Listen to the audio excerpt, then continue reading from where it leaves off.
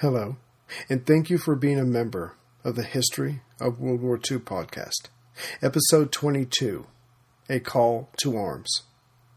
On January 8, 1934, the beginning of Hitler's second year in power, a gathering of men made up of Prussian statistical associates, several Nazi party leaders in full-dress uniform, and Dehomag officials in their best suits, came together to celebrate a very important day for Berlin and Nazi Germany. These men were here to take part in the opening of the first German factory to produce Hollerith machines. No more wasting priceless Reich resources on American products. But this event meant different things to different people. For the Berliners, it meant jobs, and therefore security for their families. For the men in uniform, it meant that more and more of German life, personal and professional, could be brought under control. With each business that used Dehomag's tabulating machines, that much more of German life was organized, regulated, controlled, and harnessed. But for what? That the uniformed men did not feel the Berliners, or German people in general, needed to know. As many information announcements ended with, before a film or over the radio, quote, "That's all you need to know," unquote. A few men spoke at this opening ceremony. Heidinger, the main German administrator at Dehomag, was one of them. When his turn came, he compared what Dehomag was doing for Germany to what a doctor does for the human body. Quote, "The physician examines the human body and determines whether all organs are working to the benefit of the entire organism. We are very much like the physician, in that we dissect, cell by cell, the German cultural body. We report every individual characteristic on a little card. We are proud that we may assist in such a task that provides our nation's physician, meaning Hitler, with the material he needs for his examination. Hail to our German people and to Fuhrer," unquote. With this, everyone left the massive structure at Berlin's Alexanderplatz and drove to the new factory, settled among the quiet section of Berlin, at Lichterfeld. There, more speeches were given, including one from Thomas Watson's representative, Walter Jones, who was the Paris-based manager for all European operations. Jones, one day, would be the chairman of IBM Canada. He spoke for Mr. Watson in New York of how impressed the head of IBM was with Germany's economic recovery and the country's vision in embracing Hollerith tabulating technology.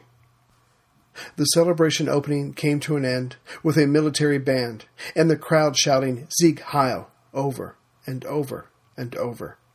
Then everyone went back to where they belonged. The onlookers back to work or home, the men in uniform back to their staffs and offices, the Dehomag workers back to their stations or assembly lines. And as the professional day came to an end, as all those people went home, as the offices were closed down for the night, one place stayed lit and received the new arrivals of a second shift and later a third shift. And that place was the new Dehomag factory. Now that it was ready for work it would, non-stop, around the clock. The nation's physician wanted to know where all the flaws were within the body politic of Germany, and the new factory would tell him. Then the physician could remove the country's affliction. And so the Jews were located city by city, job by job, name by name. Those who had been captured thus far were marched through the streets, abused verbally and physically by stormtroopers. But what awaited them at the end of their march was much worse. And various governmental bodies, feeling the urgency emanating from the Fuhrer's office, pressed on, much like the Hollerith machines, with passing laws and decrees, removing Jews from their jobs, their professions, their means of taking care of their families. This central tenet of the Nazi Party would not know rest. But Hollerith technology was doing more than locating enemies of the state. It was helping Nazi Germany with its struggle against the rest of the world. As stories got out about what was happening within the country, many other countries were organizing against and boycotting products and services from Germany. But the beleaguered German nation-state was fighting back with its punch card system. At first, major industries like Krupp in Essen, IG Farben in Frankfurt, Siemens in Berlin, Opel in Rüsselsheim, Daimler-Benz in Stuttgart, and Woolworth in Berlin used the machines to organize their work processes and workforce. Then they happily discovered the little pieces of metal, wiring, and cards could do so much more. They could analyze and manage. And with this efficiency tool, these companies slashed their operating expenses, moved significant numbers of staff from processing information to service and sales. And soon this level of coordination was available to and foisted upon smaller and smaller businesses. The government wanted it, and Dehomag offered ways for smaller companies to afford it.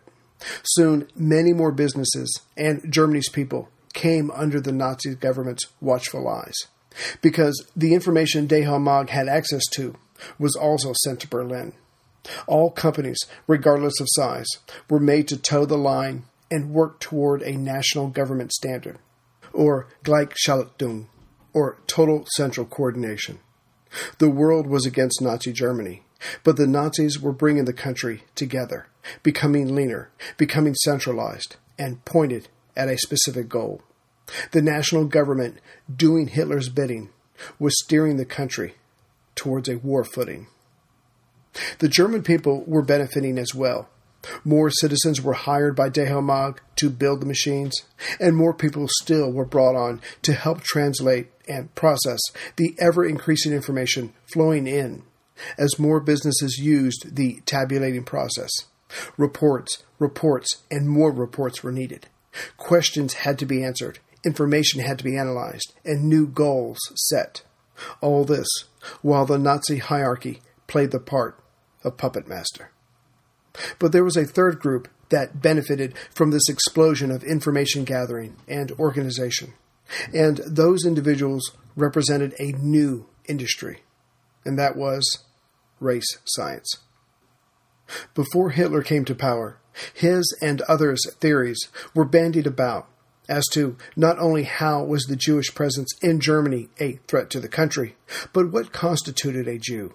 Was it a religious practice, or was it in the blood? To the detriment of all Jews living in Germany, the final arbiter, Hitler and his cohorts, determined blood was the dominating factor. That someone had converted to Christianity or abandoned their faith did not alter what they were, a Jew, and so an enemy of the state. But now that Hitler was in power, different organizations or men wanted state sponsorship, so pushed forward new and ever unscientific theories about what determined who was Jewish. Basically, the wackos came out in force, and soon their views dominated the witch hunts.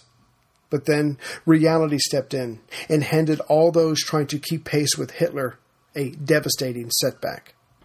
The census taken in 1933, the first year Hitler was chancellor, found just over 50,000 less Jews living in Germany compared to the 1925 census.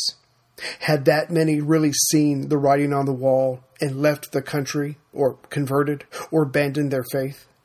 Some believed this. Others thought that it showed there was more work to do. But then something unexpected happened. The more the different agencies attempted to create a system that determined who was Jewish, the more the complexity of the problem arose. Strange mathematical formulas were put forth. Physical characteristics were conjured up that supposedly determined the level of Aryanness, or the lack thereof, of a person. Because as Hitler was getting his footing that first year, undesirables were labeled non-Aryan. But it wouldn't be long before the pretense could be dropped and the word Jew inserted.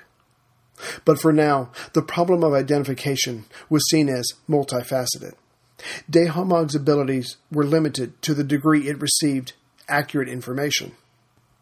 Someone's great-grandparent could have easily have been a non-practicing Jew, which meant the chances of anyone being fully Jewish, half-Jewish, or quarter-Jewish was quite possible. And as all these categories were enough to have you removed from a normal life within Nazi Germany, everyone suddenly felt compelled to prove they weren't Jewish. And as so many Nazi organizations were filled with immoral men out for themselves, and competition became a way of life, all one had to do was accuse an enemy of being partially Jewish. The onus was now on them to prove they were of pure Aryan blood. And really, who could rightly claim that? And there were so many organizations one would have to convince so as to not end up in a concentration camp. The Fuhrer's office ran the Race Political Office. The SS ran the Reich Race and Settlement Office. The Justice Ministry had one of its lower courts rule on questions of hereditary health. Goebbels' Ministry of Propaganda had a department for Jewish health. The Labor Ministry had their own unemployment offices look into matters of accused Jews and non-Aryans. This does not even take into account the numerous advisory bureaus on race that acted as consultants for these various departments, branches, and ministries. It was truly a multi-ringed circus. However, the losers were always fed to the lions.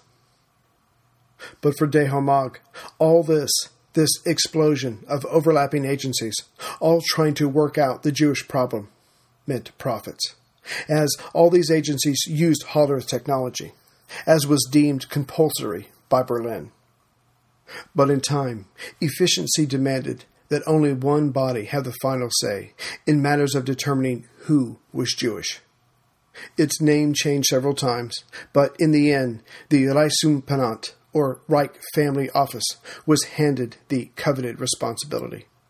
Still, there would be others who held a dominant position of the problem, or in this case, the solution to the Jewish question. One such was a corporal who had just transferred from the Dachau concentration camp and now worked for the SD in its Berlin office. His enthusiasm for working with lists and finding the hidden Jews therein impressed his superiors.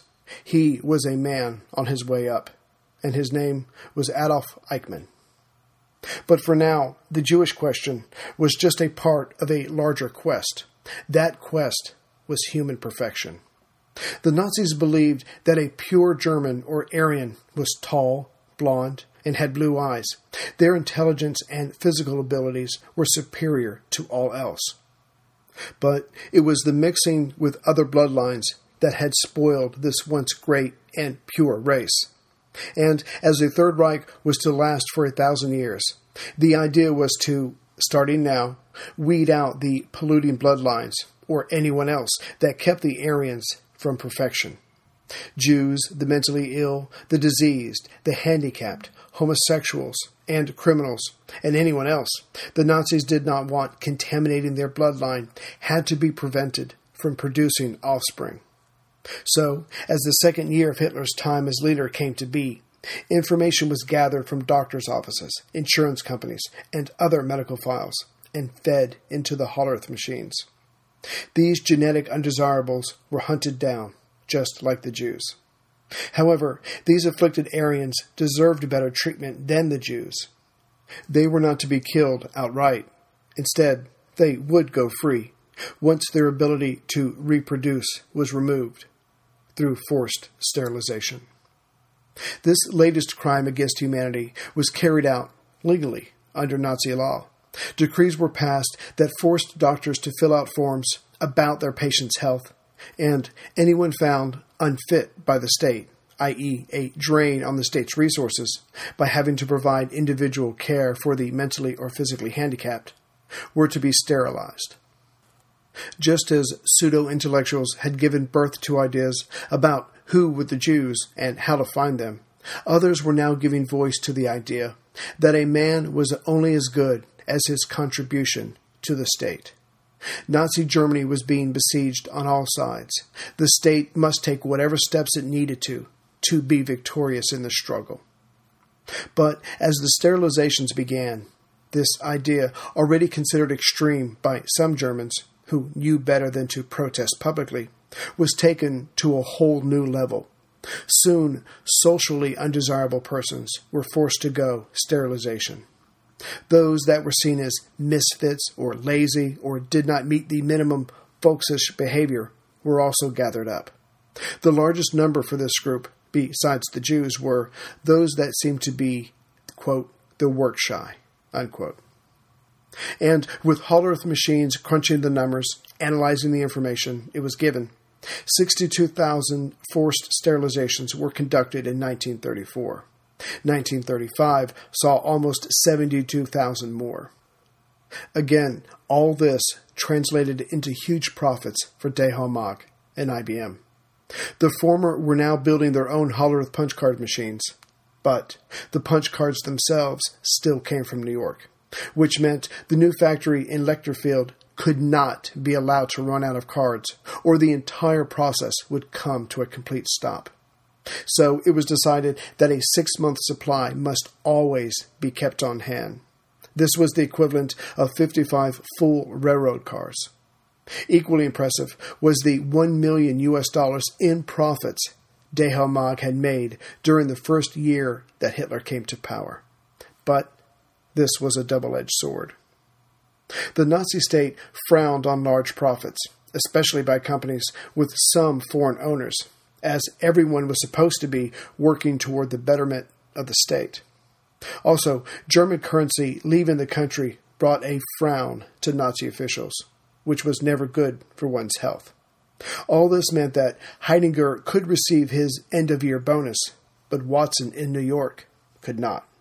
And Watson didn't like this, and he always played hardball.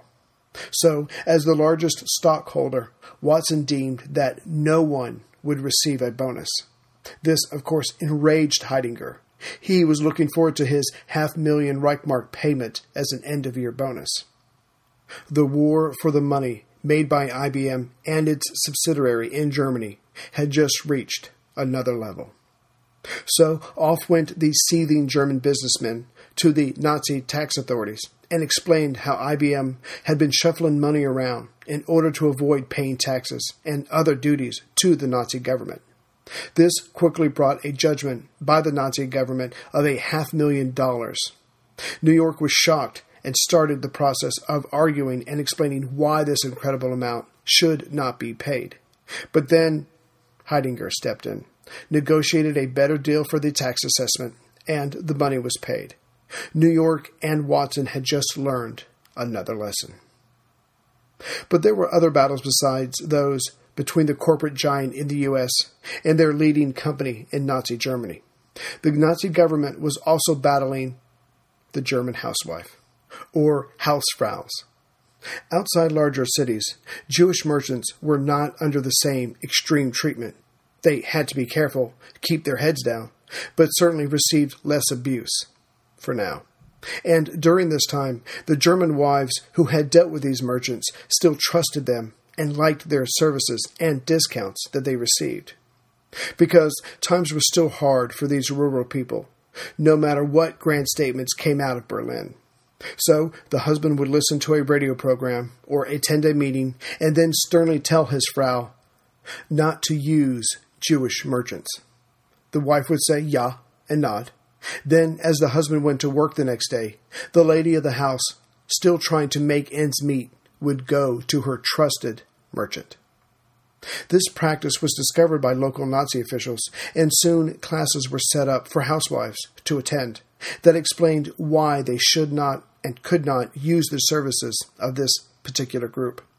After all, it was explained, the Jews were known rapists and used money as a way to control the community and the country and the world if given half a chance. Still, the wives, looking at their expenses, persisted. This was followed by new decrees that said husbands did not have to pay the bills that came from Jewish merchants if their wives continued using their services. This battle, though less dramatic than the one between Watson and Heidegger, or the one that was coming between Germany and Poland, continued on.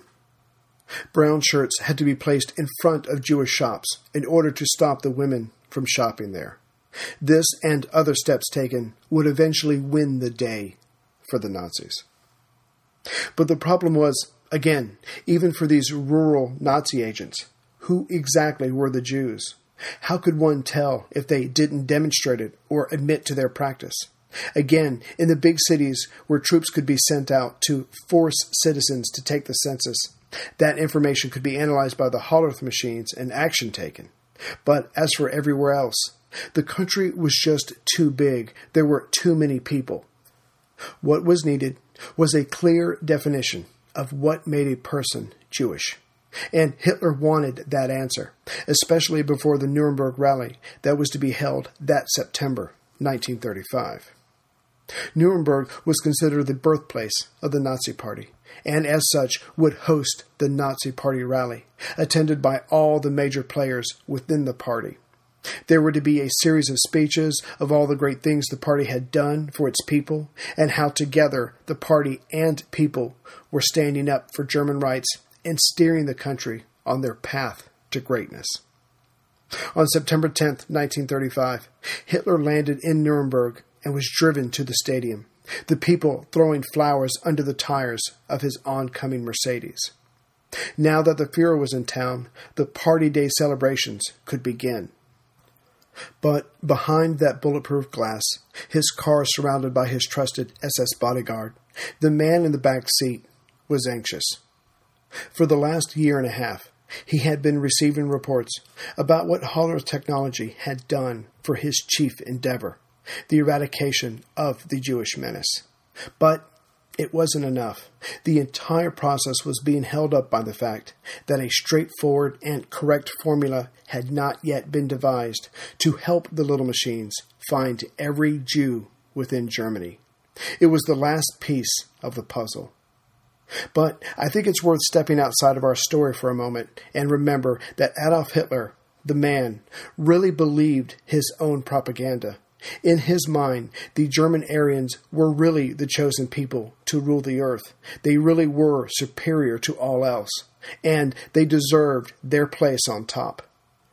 That the Jewish race really was holding the German people back from their greatness, had, in fact, enslaved the real masters of Germany with their control of money. From the bankers to the pawn shop owners, they must literally be removed from the world forever. This was his goal, his quest, his reason for being born, his reason for coming to power. So, as impressive as the Hollerith machines were, as much as they had done in Prussia, it wasn't enough. Hitler's fear of the Jew, what they could do and had done to Germany, was real, and that fear, though rigidly controlled, prompted him to tell his government officials on September 13th, 1935, that he wanted, in 2 days, to make an announcement at the end of the Nuremberg Rally of his sweeping program that would oust the Jew from German life forever. Naturally, the national government went into a panic. Every important person from the Interior Ministry flew or drove to the city. Following them were hundreds, if not thousands, of those advisors from committees on the Jewish question. Meetings lasted all night. Draft after draft was composed, edited, trashed, and began anew. What emerged were 2 decrees that would change Germany and the world forever. Yet these 2 laws still had that fundamental flaw. Within the statements that stripped Jews of their German citizenship, thus denying them any rights, there still lacked a mathematical formula that answered the question, who was Jewish? Which meant the Hollerith machines could not be totally effective in their job. Still, the decrees were bad enough. The first one, announced by Hitler, was called the Law for the Protection of German Blood. The other, the Reich Citizenships Law. Together, these decrees removed German citizenship from all Jews. The word Jew was specifically used, whereas before it had always been non-Aryan. Also, Jews were no longer allowed to marry Aryans, nor could the 2 groups engage in sex. Next, Jews were no longer allowed to employ any Aryan women under the age of 45, lest they rape or seduce them, the result being another half-blooded bastard. And finally, trying to get around the formula problem, these laws applied to all Jews. Full Jews, half Jews, quarter Jews, even 16th Jews. The lawmakers not only dodged the problem here, but also pleased Hitler in the process with this last bit. Finally, Hitler had his law. He had the beginning of the end of the Jew. He would make his speech, stir his people to heights of excitement, and tell them of his plan to rid Germany of the Jew. And as he had the 600 members of the Reichstag in attendance, they would ratify these decrees this very night. Germany, the Jews within Germany, and the world at large was put on notice. Hitler was fulfilling his destiny.